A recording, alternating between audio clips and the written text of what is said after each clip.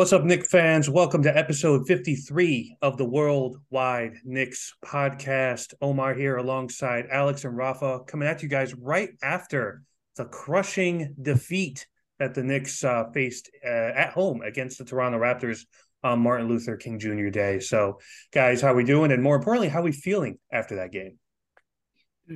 Exhausted. um, but yeah, it was a tough one to take that. Yeah. So it's tough going straight onto the pod as well, just to try and Yeah, process it all yeah. and I was thinking that as well. get I was like, myself ready, man, it's what we hate about other type of content creators, right? Where they just come in after a game, coming in hot, super emotional, you know. Yeah, So Yeah. it's wait, not the worst game. It's a tough loss, but it wasn't yeah, the worst loss we've seen this past month. So true. it's or this season even. So Heat and it's Pacers okay to both talk lost as about well. this one. Yeah, Yeah, there it you was go. it's a tough overtime loss, but I always feel like those you could kind of stomach a little bit better over like a 40-point drubbing or something like that, where you just like feel hopeless for like 2, 3 hours. But let's just jump right in, guys. Five games that were this week. The team ends up going 3-2 with losses today to Toronto and earlier in the week to Milwaukee. Wins against Washington, Indiana, and Detroit. So, pretty solid week. A winning week for the team. So hopefully more of that to come. Team currently standing at sixth place in the Eastern Conference standings, a couple games behind. I think Philly is in the five spot right now, or Cleveland. One of Cavs. those is the Cavs. Yeah, so No, I know they're those two tied. teams. Sorry, they're Yeah, tied. they've been flip It's a flopping for big that five spot. So, in a it's a really big good shape. mess. Yeah, yeah. I mean, there's so much talent right now in the East too, especially at the top. Those five teams are going to kind of be duking it out for position from now until the end of the year. But let's just jump right in with a topic that I usually go to Alex first. I'm going to end up going to Rafa first on this one because this was kind of his topic. So, if you watch this team, you have probably fallen victim to being angry about the fact that the opponent is always getting an open 3-point shot. And for a while, we kind of explained that away as, oh, that's just, the defense that Tibbs likes to play, leave a guy open for a shot and, hopefully he's a low percentage shooter and he'll miss. So, but there have been moments where, those type of open looks have cost us in games and, shooters just coming through, getting hot at the right moment, getting those open looks from the corner. So, Rafa, starting with you, do you really think this is a really concerning thing long term for the team? Might see it as a concerning thing because if we don't through the game, because that's what happens. Teams start out really cold. Our defense looks amazing. No 3-point shots are going down. We're playing interior defense, great interior defense, and we get the big leads. That's Mm-hmm. what's been happening. We get the big leads because we're playing good defense, and the 3-point shot just isn't falling. Then the 3-point shots start to fall, and it seems like we don't adjust. It's like no, let them shoot. They will eventually miss again. So it kind of seems like it. We Mm-hmm. prey on the closeouts, and well, if you look at the first half of the game, basically, uh, RJ can still close out. Grimes can close out. Quickly is running to close out. Brunson, even Randall, they're all well, they have more gas to run to the 3-point line. And if you have trying to, even if you're wide open, you're trying to shoot a three, you have a guy running at you. Well, he's gonna try. You're gonna look at him, even if you're a professional, you're trained. He might still affect your shot. Mm-hmm. So if you were quick about it, okay, you're right on top of the guy. The shot is not it's not that wide open. But late in the games, when the legs are tired from all of our physical defense, because that's the thing, we play very physical defense. We Right. are very aware on defense the first minutes of the game, the first quarters. Late situations, we just seemed way too tired, just like we seemed against this when again in this game against the Raptors. Mm-hmm. Um, We just look way too tired. We can't play the defense the same way. We can't be as physical. And that on So offense, let me ask you this, Rafa. Do you think yeah, the tired legs late in the game is that a function of the 9-man rotation? You know, where, you know, we saw like RJ before we went to OT today, he was at 44 minutes, right? You know, so yeah. do you think that that has something to do with it, or is it just a matter of not being able to maintain that level of intensity, that level of defense for a full 48 minutes as a team? I think it all helps. It all amounts to this an issue. Like Right. if you have a shortened rotation and you play such a physical style, well, it's I think it's a obviously the 9-man rotation had been working. We've been playing well, and we haven't had a bad loss like losing by 20 or 15 points even or a 10. I don't remember. Recently, it's all close games. We're always fighting for it. So it's the 9-man rotation in that sense is working because we're playing better as a team. That 9-man Right. rotation is playing well. Well, eight Artenstein. Well, the 9-man rotation is working. Right. But then it's the problem that we such a physical style, so running around, and we're such ferocious defenders that we reach the fourth quarters way too tired, I think, to maintain that level of defense. And if we're not playing that level of defense, or if not five players out there playing that level of defense, it shows. It really shows. We have to play team defense because we don't have still an elite defender like you can guard all five positions. We still don't have that. As much as I like I Grimes mean, they playing don't grow on defense, trees, Rafa. You know, like that's exactly, yeah, exactly. Well, we don't have that, so that we yeah, have this defensive style, a team defense. Sounds well. Every team plays defense, but you know what I'm saying. And yeah. it hurts us. It ends up hurting us in the fourth quarter on defense and on offense. I don't know if getting another man out there would help, but maybe playing him, and I'm not believing I'm going to say this, but playing Obi Toppin a few more minutes, Deuce McBride a few more minutes, just to let, not because he deserves the minutes, not getting into that conversation, but maybe Randall playing a top 35 instead of playing 45 or 42 with OTs or something. Maybe those few minutes can make a I difference. mean, you heard Breen talk about it on the broadcast today, you know, where it's a 9-man rotation and that ninth man doesn't get a ton of burn, you know, gets like 6, 7, 8 minutes. So it's really almost an 8-man rotation, really, if you think about it. Alex, let me toss it over to you. What are you making of this 3-point defense issue, non-issue? What's your read on that? It's a hard one because it's worked well for us in the past. It's a system that a lot of teams run, but it's hard to in the modern NBA to have a weak shooter on the perimeter. So that's the problem with it. Um, it's it's one of those things that sometimes it seems to go for you and everything seems rosy, but um, it's so hard because if you just sent everybody out to the perimeter, guarding the perimeter, then obviously the paint's wide open, and there's so many skillful big men these days that can just dominate the paint if you do it like that. So it's a tough one.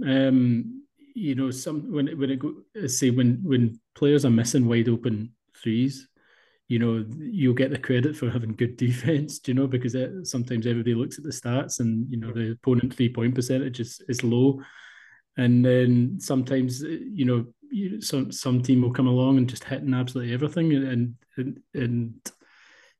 it's I understand why he does it, and everything's about rim protection with Tibbs, but he's not the only coach that does it like that. I was watching the Nets actually recently, and the amount of wide open threes they gave up was just amazing. It was like players just walking around, not even making an effort to get out to the perimeter, just hoping that players would miss. And I think it's just something that we kind of, when we've had a tough loss, you're looking for something to blame, and it's the easiest thing to do. But yeah, if you start chasing out to the perimeter and everybody out in the perimeter, then you're leaving Mitch in an island, and yeah, you've just got to pick your poison a wee bit sometimes. So Yeah, and that's you know, something that Washington in their when we played them earlier in the week, Kyle mm, Kuzma, their coach Wes Unseld Jr., and I think Corey Kispert were also saying about how the whole thing with the Knicks is they're going to drive you in to suck you into the paint, collapse on you in the paint, and that's going to leave open some shooters. So it does feel like you guys both have said, that it's schematically by design, and just mm, looking at the numbers, you're seeing that the Knicks are allowing, 34% from three, which is fifth best in the league. But they're also third in the league in the amount of threes that their opponents are putting up. So they're shooting a lot, and the Knicks are also 25th in the league with opponent makes, so 15, so 13 out of 37 per game. And, it's a 3-point shooting league. We all know that, it's all at the basket or at the three. Very few players outside of like Kevin Durant and Julius Randle, really, to a certain extent, are really shooting in the mid range like that. But by and large, it's all about that 3-point shot. And, it seems to be a schematic thing. And it seems to be something that I think the team and the coach have just really bought into, is saying, okay, this is our scheme. And it's incredibly frustrating, right? It's like, I'll use an American football analogy where there's a type of defense called cover two, and it's a safe zone defense, and you're going to allow a lot of yards against you. But the idea is like, once they get close to scoring, that's when you hold them down, right? That's almost what this feels like. That you're going to allow those shots in high volume, and if you happen to catch a hot shooter on a night, then so be it. That's a loss in the win loss column for you. But by and large, they feel pretty confident in having to make the opponent kind of swing it around and take a shot by maybe shooters who aren't the primary option, like making Precious Achua shoot a three, for example, since we just played Toronto. That seems to be the idea. And I think, they do need to contest a little bit better on the second and third pass, but I think some of this, guys, is just the fact that that's today's NBA, right? This is the way the game is played. It's a spacing game. It's a 4-out, sometimes 5-out game, and the Knicks are kind of emphasizing the paint, and when all of these other teams are really focusing on shooting. And who are we to say that's not working? The team is, 4 games above 500, 4 or 5 games above 500, in position for the playoffs. So, the numbers look good. And the cool thing about it for us, though, is whenever we lose a game, we always will end up with those advanced analytics saying that we should have won the game. So that's always like a silver lining to any loss that we have. say But I'd say Grimes and IQ have certainly in the past few weeks have helped a lot, the perimeter defense. So you can see that they're getting out sharper than pre-Christmas sort of form, and Grimes especially is great at kind of tracking down shooters, but kind of making it difficult. So yeah, absolutely. That's the thing. Even if he's great, he's he gets tired. Even if he's young, he will still get tired because the other guys aren't closing out. So it's the issue because we're having great leads. We stop defending as well. Say call it like this because we stop defending as well because obviously it's still even if the teams shoot a lot of 3-pointers, it's still the most the least efficient shot. Like it's 30% against 80 or 90% from inside. So obviously 3-point shot is the one to give. But what always happens and then it looks like 3-point defense. We get so anxious to get those 3-pointers back or to because if you have a 18-point lead, okay, they're making threes. Well, but if you're making your shots, even if they're twos, the lead is still jumping from 19 to 16. It's only 18. And Yeah, it's dropped there's small, something to that, right? There's slower. something to that, them getting a little anxious about shit. This guy's making a bunch of threes now. We got to hit threes, and you're seeing sidestep Julius threes, or RJ or Brunson forcing a three type of thing. Yeah. And the interesting thing will be is if we're at the 6th seed and say we catch a team like Brooklyn in the playoffs, that becomes a test because they're starting to, their players are starting to hit shots. Watanabe is making shots. Obviously, KD and Kyrie can hit a three from anywhere. So that becomes concerning in the playoffs, and it kind of makes you wonder: will there be a slight tweak to that you want to maybe get up on shooters a little bit better than they are in the regular season? But you guys mentioned Immanuel Quickley, which segues perfectly into our next topic, which ties into the bench, and not in a good way. And remember like a couple years ago, bench was great. Bench is better than the starters, right? But not so much Best bench in anymore. the league. Best bench in the league, Big 15, the whole thing.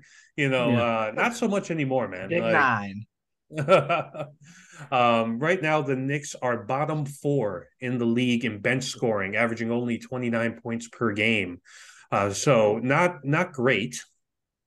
And really the only one who's really producing for them is Immanuel Quickley, who's scoring almost half of those points himself.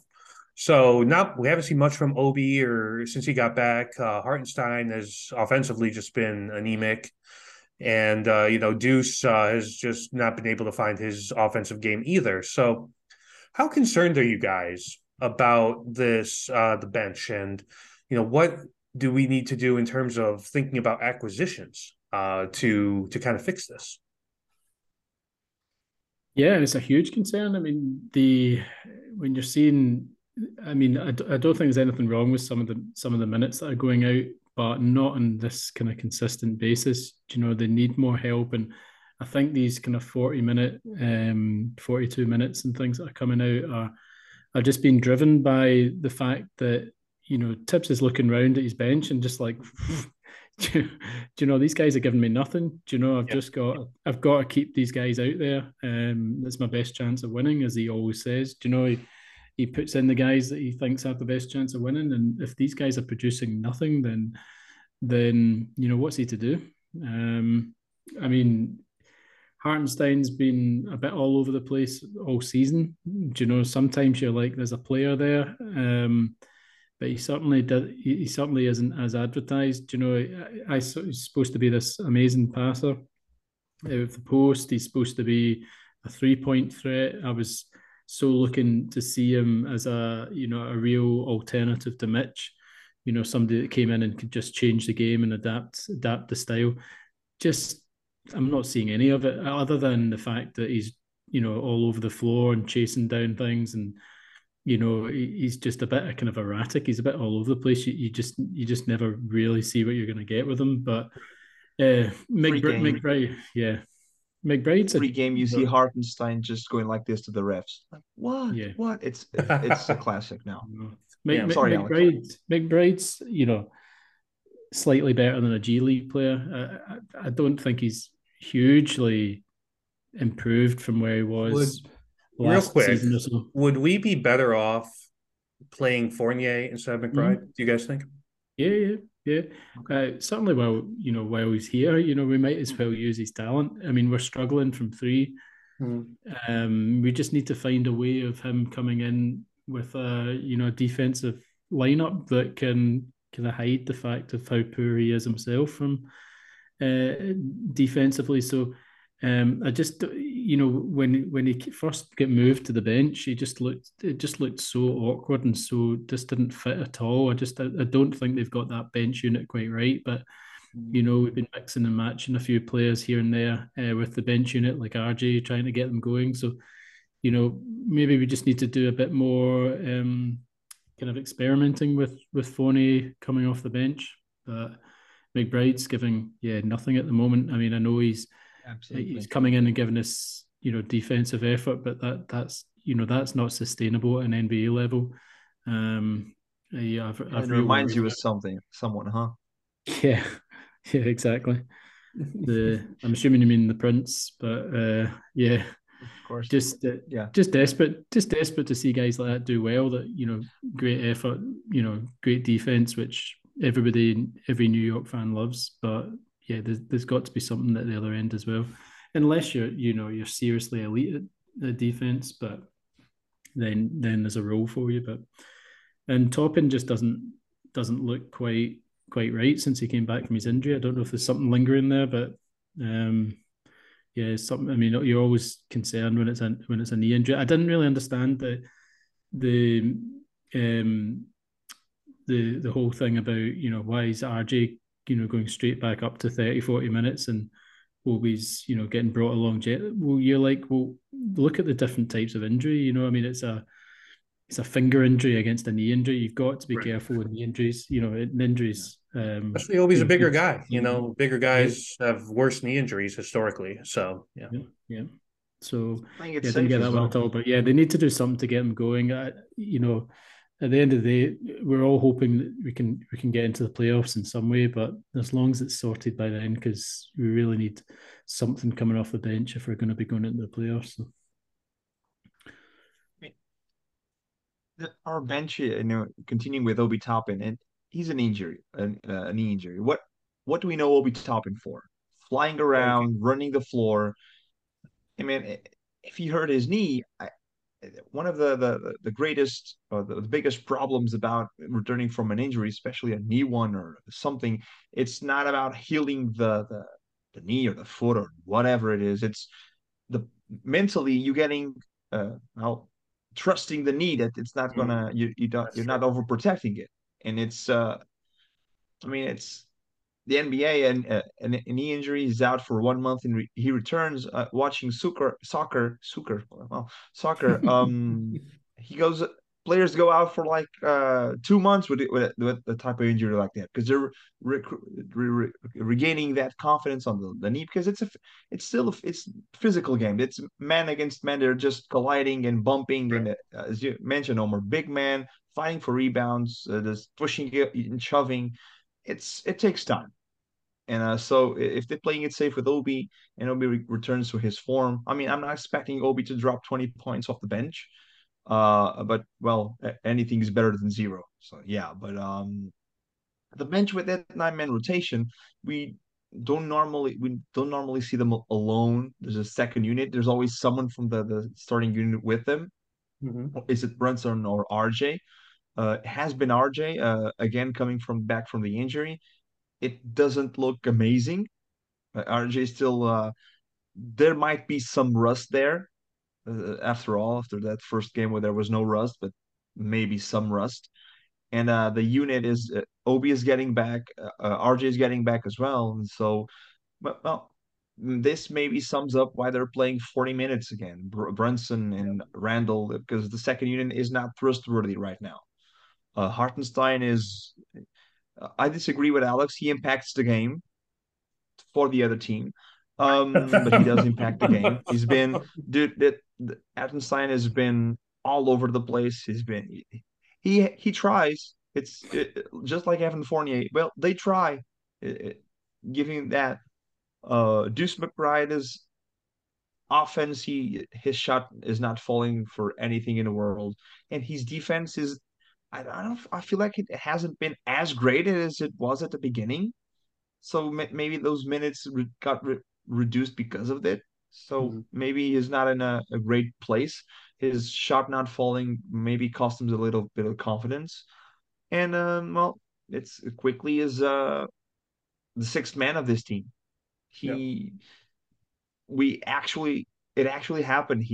Derrick Rose mentored him into his own roster spot, sixth man of the team. He should be considered have a vote or two for six man of the year, to be honest. Emmanuel Quickly right That now. feels like Russell Um, Westbrook's award to lose this year, guys. But they putting up numbers as a sixth man. I mean, yeah, say what you want about the the Lakers. numbers well, if you don't look at turnovers or shot selection, the numbers are good for Westbrook. They That's always sixth have man. been. I feel like Or it's a wins, scoring Rafa. stat, right? It's a scoring award, really.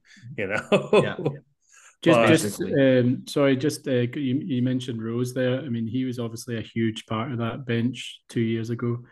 Um, turned the season round. So, him being missing, poor form, whatever's going on with him since the start of the season, it's not helped that bench unit just kind of come together as a kind of whole thing. Let's not forget that a big part of that bench unit last year isn't a starting lineup this year. It's Quentin Grimes. yeah, Grimes and Quickly and Obi, they were working pretty well together. And Grimes is no longer there. And second unit had Fournier, had Cam, had Fournier again. Now they're out again. So they don't seem to have a fit. The first unit is working well. Second unit needs a little bit of help right now. Here's the thing with the bench, guys. I'm not going to sugarcoat it. It's real bad. Okay. And the only positive is Emmanuel Quickly. He's really, I think we were talking about this the other day in the group chat. He has a different demeanor about him. He's just more serious, more business like in his approach. And he's been scoring a bunch of points, and he's been playing side by side with Brunson incredibly well. When Brunson is running with the second unit there, and when Quickly additionally is running with the starters, and that's where the positives end. Is Emmanuel Quickly. Isaiah Hartenstein looks lost. Like, we were all, I feel like, relatively positive at the very least about his signing. Like, oh, he got a stretch five, passing big man, could fill in the four if needed. That kind of stuff is what we were talking about. And we were saying, yeah, this isn't just another lesser version of Mitch, like Nerlens Noel was, like Jericho Sims is, right? It's a different type of big man. We were all super positive about it. This guy looks fucking lost. He doesn't know what he's doing on the floor half the time. Even when he like scores, it seems fluky and surprising. And that's what's killing me about it. Then you have Deuce, who can't hit a shot. The defensive intensity, yeah, that's great. And like you mentioned, Alex, good point. Shades of Frank Ntilikina, the heir apparent to the French Prince, right? And it's been bad to watch, and it's just been ugly. Obi has been relegated to corner threes only. Even the fast break dunking isn't there anymore, right? Like, we had one today. Like, when was the last time we saw that? Like, realistically, how often have we really seen those outlet passes? Because teams are guarding against that now, because they know that's the primary thing of his game. So when you take all that into account, this team desperately needs some sort of microwave scorer off the bench to kind of make sure that these guys don't get fatigued. You can't have Jalen Brunson, Julius Randle, and RJ Barrett playing 40 plus minutes nightly every single night. It's just not sustainable, if you're thinking into the future, especially you just made an investment in Jalen and RJ. So you kind of need somebody. I know there's been a rumor about Eric Gordon from the Rockets. I wouldn't be opposed to that. That's a guy who gets buckets.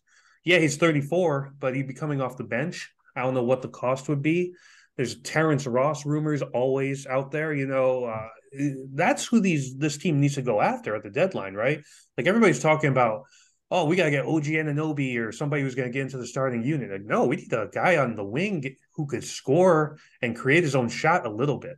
And that's where I think Eric Gordon makes sense. He has some shot creation still left in the tank. And I know, Knicks fans, he's way above the age limit, so that's a little concerning, right? But I don't know. I think they need to make a move. What do you guys think? Do you guys think they should, who do you think they should target if they're going to get some bench help for this playoff push? Yeah, I mean, if it's along the same kind of lines as that Derrick Rose deal, it just gives the whole roster kind of a lift, kind of going into the second half of the season. So that kind of injection of somebody experienced, a scorer, but somebody that can kind of hold their own defensively as well. I was just trying to look up there what Gordon's got left in his deal, because I know that contract seemed as one of the worst in the league when he signed it. Obviously, it must be expiring fairly soon. It's this year or next year still. I think it was a long contract. He's still got another year. Yeah, so that's a thing with him. That's something that would put me off, to be honest. If he was maybe expiring this year, then yeah, it's a big hit. That's the 20 million he's on. So I mean, you're paying Evan Fournier that money to sit on the bench right now. So, but yeah, I mean, how much better is he than Fournier? What does he give you other than Fournier? maybe a bit more help at the point guard position. Right. As somebody, I mean, I know he's not a true point guard, but he, who is these days, of course. But yeah, he can at least fill in there a little bit better playmaking wise. Yeah, like my preference is probably somebody like Terrence Ross, a wing guy. You don't really want a small because we have enough guards, right? You still got Quickly, you still got McBride there. You could have got Derrick Rose if you absolutely need him, and so a guy who could play the three a little bit is probably what you want, but a guy who could score. And that's what they need to be looking after. I know there's been rumors about Caruso. I don't know. Again, that poses the same problem. Yeah, yet another small guard who can't really score, and you want a scorer if you're getting some guy to come in and produce off the bench. Rafa, what do you think? Yeah, I think I agree with you, with Omar. We need a guy that, first of all, Knicks fans don't like it, but I think a vet suits more of the position or the role we want to fill in. Yep. Because, well, young guys, if they're great scorers, they will want to reach higher. Just look at Miami with Tyler Hero. Hero was the perfect fit from coming off the bench. Now they're behind the Knicks. I don't know if that's the reason, but I'm just saying that the younger guys will want to go higher. They want to start or something, or Different point in their in that careers, order. right? Like Exactly, they know exactly. what they know the role, and that's it. Yeah, it's what I was like, a guy, an older guy that knows. Okay, this is what we want us to do.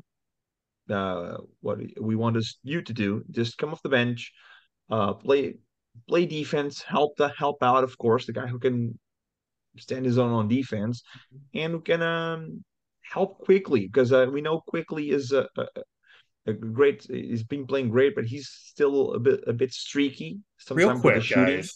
Real quick, not to derail you Yeah, and kind of almost yeah, yeah. create a separate topic so we can make kind of quick.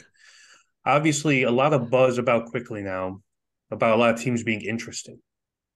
Is are you are you answering the phone if you're Leon about trades for Quickly right now? Definitely answering the phone. I mean, he's playing so well at the moment, but I mean, I don't think. I know we keep talking about this kind of untouchable thing, with like Grimes and Yeah, I guess not um, untouchable. I mean, like, yeah. I mean, you've got to pick up the phone, especially depending who it is. I was going to ask you actually, Omar, about what the word on the street in Detroit is about that Bogdanovic. Whether they Pistons are like him going here. in, They like him yeah, here. but But I think he's going to get moved. There's way too much smoke about contenders wanting to add it because he's the type of guy. If you're like right there, he's going to be that type of guy who could potentially take you over the top as like a primary scorer off the bench or like a fourth option type, shooter. I would say Milwaukee, but they got Joe Ingles, basically the same thing, same role, right?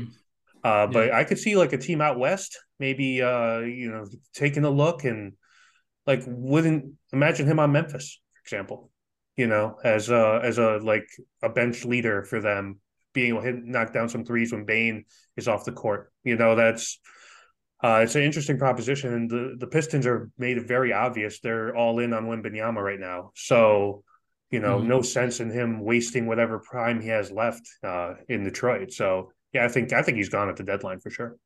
yeah. That was the reason I asked was if they're going fully tanking and things that Yeah, I what kind mean, of you look at the need do lineup they have? yesterday, man. They Like have a chance. the players that they were trotting out there. I mean, Kevin Knox was getting rotation minutes. Important. Like he was in the first quarter. Like once Cade went down, it was all in on the tank, right? That's kind of the way I'm looking at it. And they're probably looking at it like, hey, if we could get Victor Wembanyama, then maybe we shed Marvin Bagley and we shed Isaiah Stewart, and we build around this core of Cade, Ivy, and Wembanyama, which is terrifying.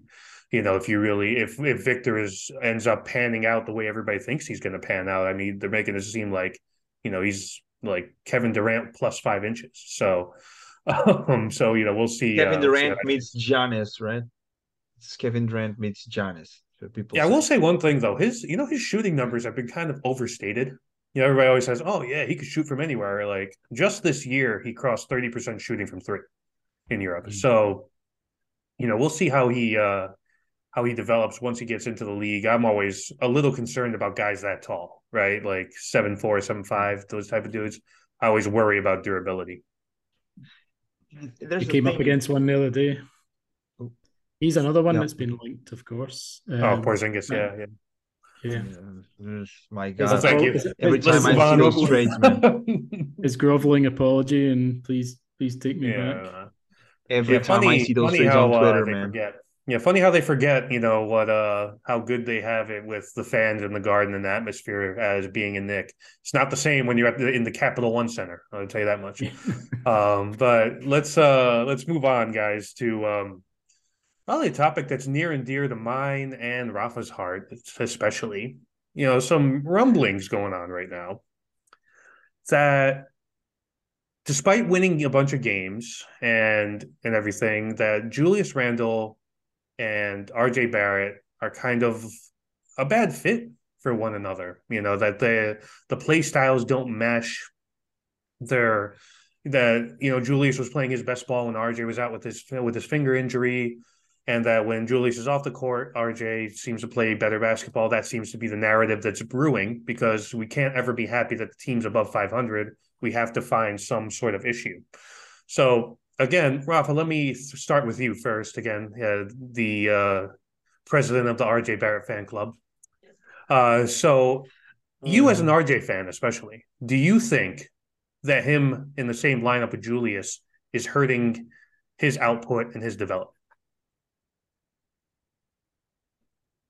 I've said this on the pod. I had thought that before, seeing that obviously a team completely full 100% in on just play through RJ Barrett would be different for his growth or his Mhm. growing pains and everything.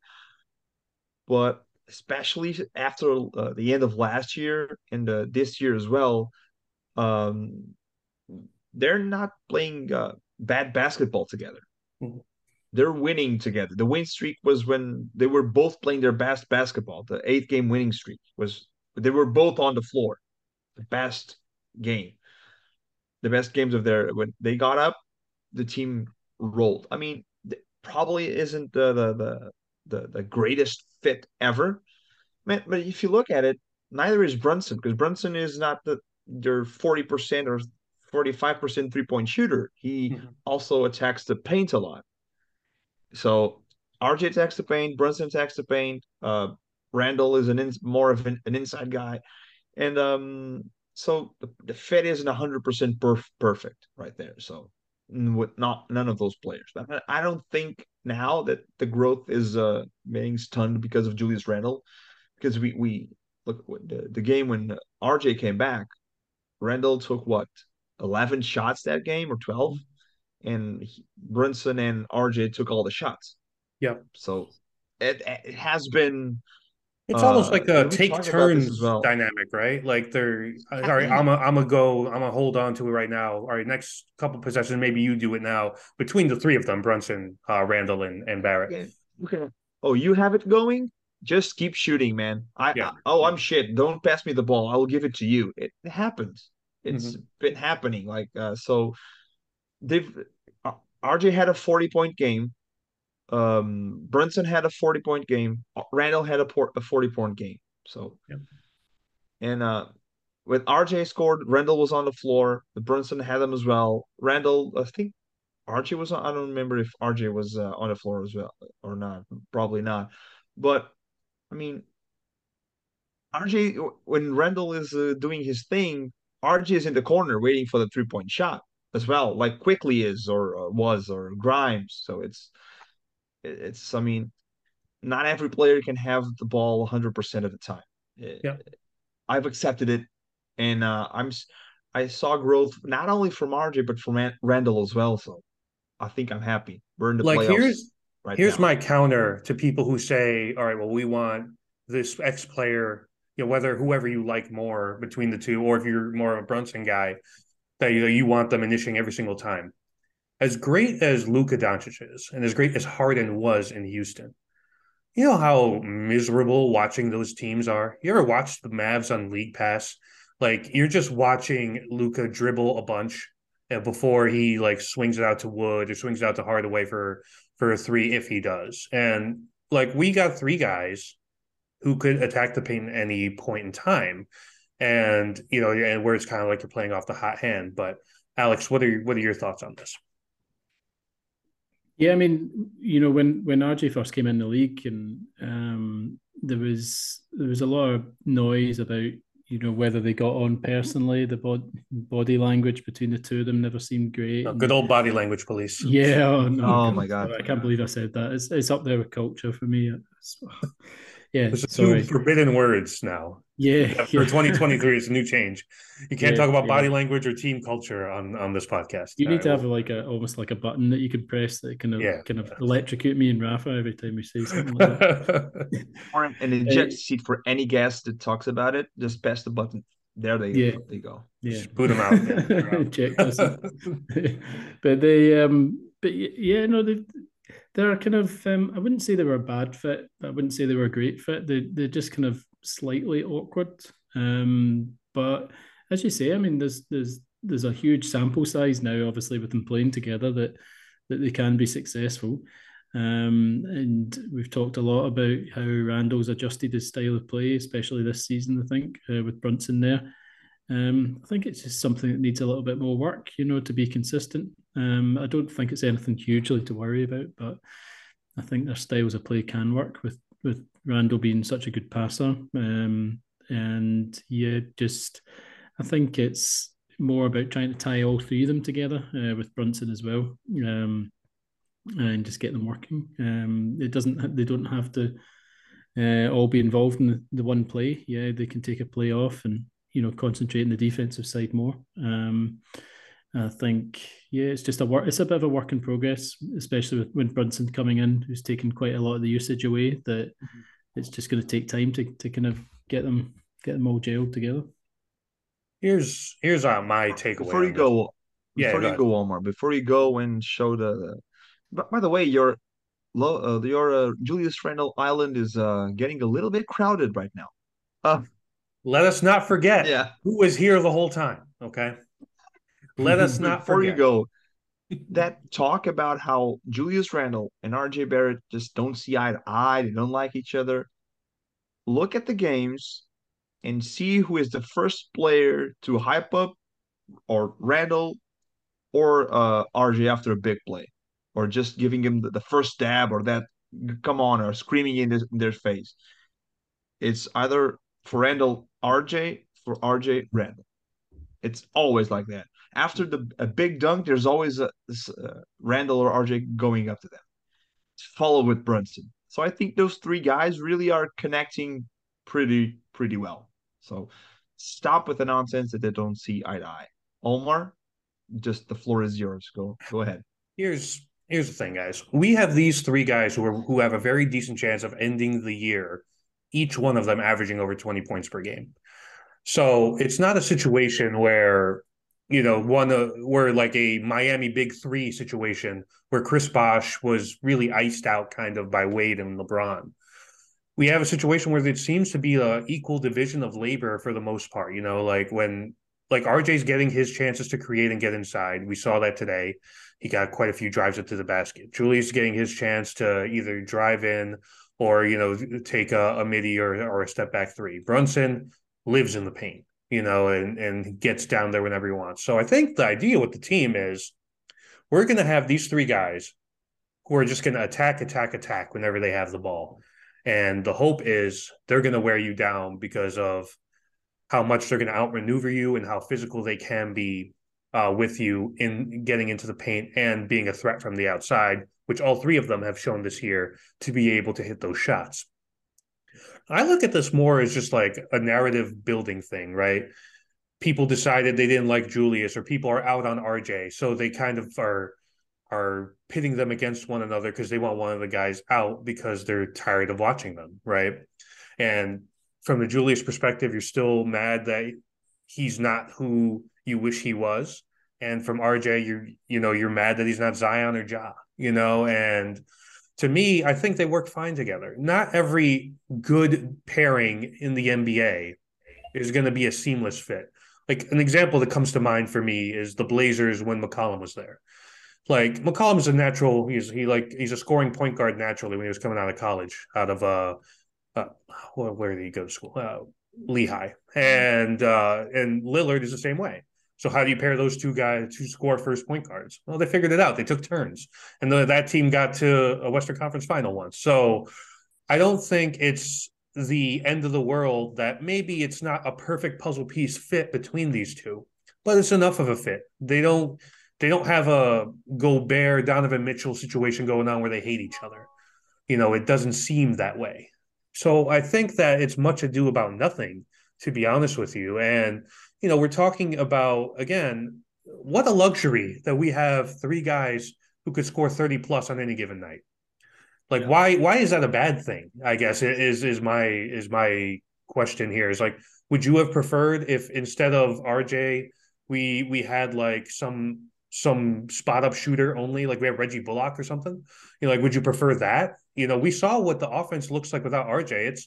It's Jalen and Julius popping up 30 shots a game, and that's not great.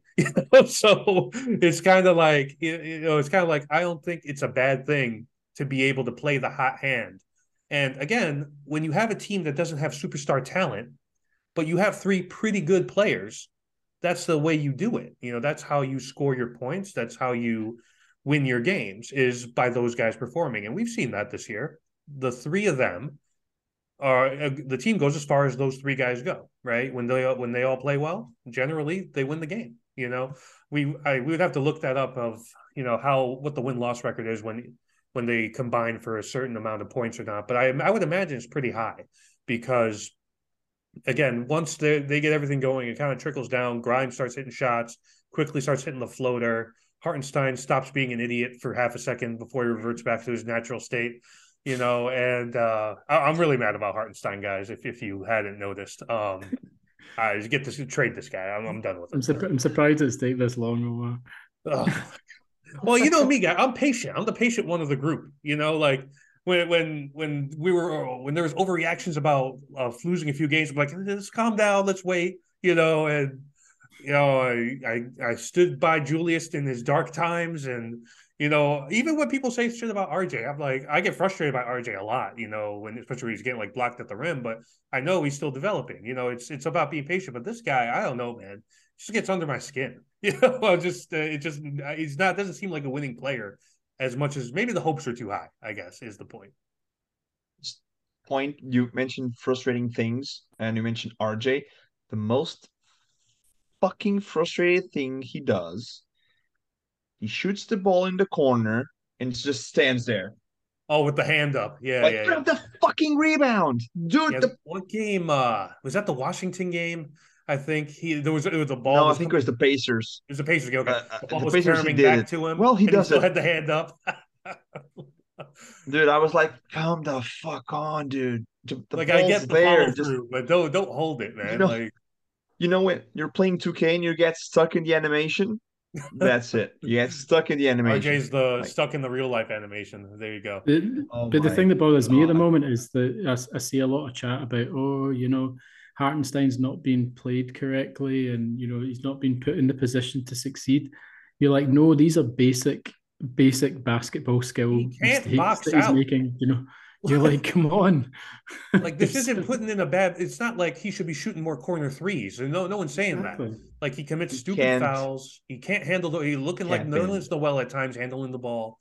It's so bad.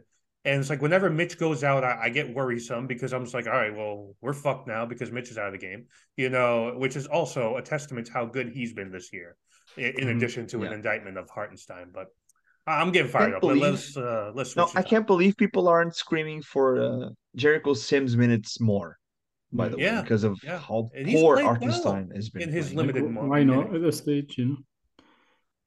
He's giving you nothing. You might as well. Right.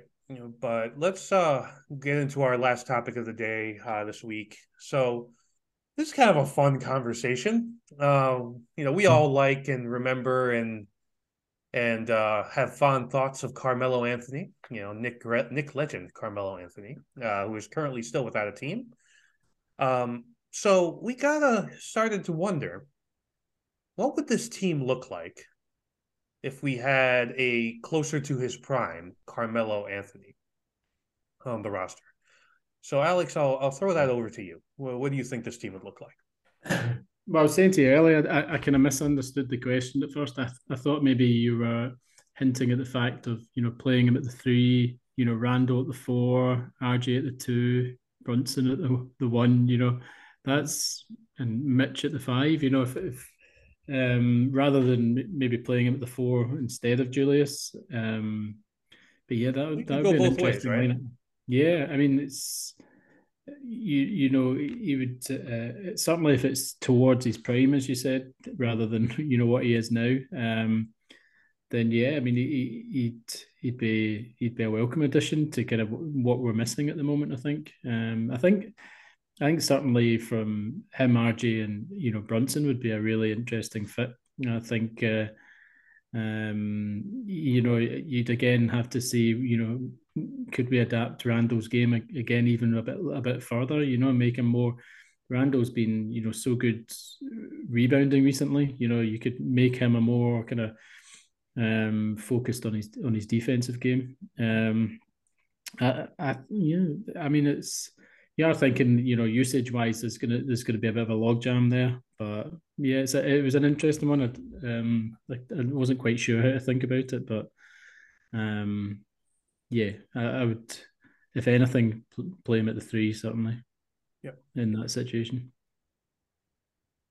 Just Carmelo Anthony. How many rings, Rafa? How many rings? There you go. The Garden playing with a decent point guard. Not decent, a fucking amazing point guard in Jalen Brunson. That's that's it. We would finally give Carmelo a point guard and a wing. Oh, well, I can say, but he had the wing with J.R. Smith, but R.J. Barrett has a little bit more the temper than R.J. Smith. So yeah, I can say it. I mean, how many rings? I mean, I don't even want to say not one, not two, not three. No. But we would certainly be a contender every year with Yeah. Prime Mello. I mean, Mello carried us that team to our team to conference finals and a conference final and There you go. playoffs and everything. So and especially with the Nuggets, he was doing amazingly as well. So I mean, I can't even. We talked about this. I knew we were going to talk about this on the pod, and I still can't put it into words how magical that would be. I think Oh my god. that if in this fantasy land, the Knicks win at least one title with that, with as currently constituted, if you add even like a slightly past his prime Mello, like later in his 2013 career. Mello. Yeah, yeah. And imagine the small ball lineup though, where you throw Randall at the five. We would have to be a different coach, obviously, because Tibbs would never do that. But if you throw Randall at the five with Mello at the four, RJ at the three, Grimes at the two, and Brunson at the one. I don't know. I just feel like that's deadly offensively. I think you guys are getting Defensively as well.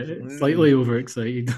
Look, man, we don't have a lot to fantasize about in Knicks land, Alex, and because like the real thing though is the point guard question, right? Because the best point guard we ever gave him was Raymond Felton, really, and Jalen Brunson is a much better point guard than Raymond Felton, so. That alone, even discounting anything else, even if you just say, yeah, he'd be replacing Julius, what would that be like, right? It just is a market improvement. Couldn't Julius be a way better version than Amari Stoudemire in his time with the Knicks? Certainly a more healthy version. Well, a version of him. Yeah, I mean, So you have yeah, two the guys two. in Mello and Julius who will be able to create. Obviously, Brunson and RJ can also create. So that in and of itself becomes a very interesting Yeah. thing, right? Bring Derek Fisher to put the triangle, man. Fucking triangle. Bring Phil Jackson. All right. That would work. I guess the moral of the story is retire number 7 at the Garden. Let's Could he let's. be the answer to the bench problem? Now that we mentioned, okay, You mean currently at like current 38-year-old yeah, Melo? yeah, Yeah, knocking I some mean, shots. It's still yeah, mellow. he could still. I think we made this I'm point just dreaming. before. Sorry.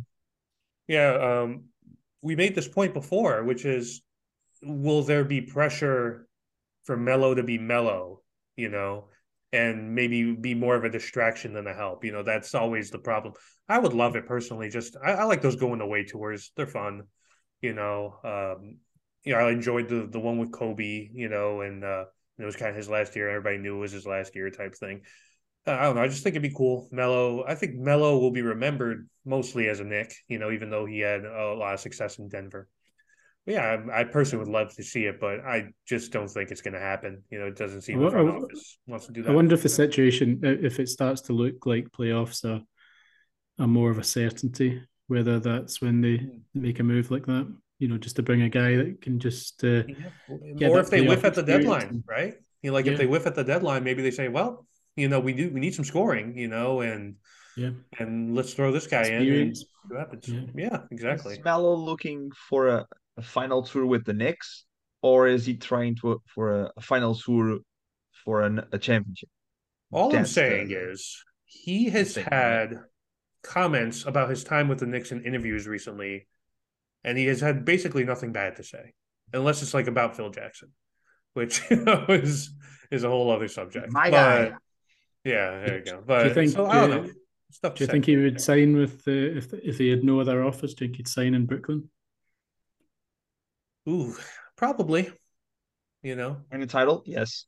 yeah. I think I think deep down he does want a ring, Yeah. and I think if nobody but the Knicks are offering, he'd be like, "Well, I still feel like I can contribute on an NBA level." But he wants a ring. I mean, How, everybody how, how, knows that's all that's missing what, from his resume. what if they play the "We're Coming Home" video as he runs out of Barclays, gets a title Mm. in his final season? How would that No, he make you gets a title in that season and says, "I did it, New York. I won a title." feel? I think Melo Yes. has a little bit more situational awareness and all that than to say something like that, to be honest. But Obviously. who knows? Obviously. But Yeah, let's good get thought. Thank you, into Alex. I will have nightmares Sorry. now. Thank you. Yeah. well, what number is he wearing? Is he wearing that 00? Because he obviously he's not wearing 7 because it's KD's number. 77. Oh, there you go. The best number. All right, so let's get into some game picks this week. So 3 games coming up. At home against Washington on Wednesday, on the road against Atlanta, the free falling Atlanta Hawks at on Friday, and then on Sunday back in Toronto for another matchup with the Raptors. It feels like we've had a lot of those where playing that same team 3 times in like a couple week span. We had it with the Bulls a few weeks back. So all right, Alex, start with you. What do you think the record's going to be this week? Well, just to say the Hawks beat the Heat tonight, so they The might Heat not are be quite in free fall, but streaky as well. it sounds like another 3 close games. Yeah. To be honest, Porzingis had another big night as well. So yeah, I'll push on and say 2-1. I think they're going to come back fighting from tonight's loss and give them an extra bit of energy, try to put that right against Toronto. And maybe pick up one of the other 2, maybe probably Washington. So yeah, I'll go 2-1 then. Yeah, same for me. I'm looking at those games and I'm not seeing us win at Atlanta and at Toronto. Toronto is always a problem. Yeah, and the Hawks are, well, they see us as a rival team and they will try to kick our ass, try to, hey, we're here. So it's those 2 especially will be toughies. With the loss will come from one of those. Yeah, I'm gonna mirror what you guys are saying. I'm gonna say 2-1. Washington feels like a winnable game, with the injuries that they have. And I don't know, I never trust it in Toronto, We have so much trouble there. That's Yeah, it. we won recently there, but we always seem to struggle there. And considering how we played them today, there's they definitely give us our money's worth. That's for sure. So I'm gonna say 2-1 with probably dropping one at Toronto next Sunday. Okay, Your Capella point, we were and talking about. Bogdanovic are back for Atlanta. Okay. So they've tidied up some of their injury worries. Yeah, I'm just gonna say that the games close up, bunch together. The three games, the games feel more playoffy. I'm like you see the teams. For example, you're seeing the Toronto team this week, and you will still have that loss from today really, really fresh. So that can come into the heads of the players as well. So it Yeah. makes it a little interesting, interest dynamic in the course of the regular season as well. It makes it more of a storytelling thing. I like it. Yeah, and that kind of speaks to the logjam in the East, right? A lot of teams still feel like they're alive for the play-in. A lot of teams are, trying to win some games here. I honestly, I'm kind of surprised more teams haven't just said, "F it, we're in the tank now." Really, the only teams who are really in that mode are Detroit, Houston. Is in that mode. OKC aren't far off the play-in. Did They're you in know the play-in spot now. that? Yeah, they're like Yeah, right there, right by yeah. 10th. SGA is kind of playing Maybe, well, and they're winning some games. They beat Brooklyn the other night, if I'm not yeah. mistaken. Yeah. And Maybe the play-ins help against that. Having the yeah, I think play-ins that was because the it's a idea, right? yeah. It was kind of like you get, you still have a chance to get into the playoffs, and ultimately, if you have veteran players, and by veteran I mean 3+ or 4+ years in the league, they don't want to keep on losing. SGA doesn't want to keep on losing. I'm sure Josh Giddey doesn't want to keep on losing, so they're trying to win games. Really, like I said, Houston and Detroit are the one, and Charlotte are the ones that really stick out as kind of in the tank right now. But everybody else feels like they're still trying to win games. So San Antonio is another one. They're kind of free fall, don't even care, trying to get Wembanyama as well. So but that is going to do it this week for Worldwide Knicks. If you enjoy the podcast, please make sure to subscribe on Apple Podcasts or Spotify, or subscribe on YouTube so you catch the video versions of this podcast. We're also on Twitter at WW Knicks Podcast, closing in on 1,500 followers. So we got a lot of game analysis, live game reactions, and things of that nature. So make sure to give us a follow if you are on Twitter. But on behalf of Rafa and Alex, this is Omar, Worldwide Knicks, signing out. We'll catch you guys next week.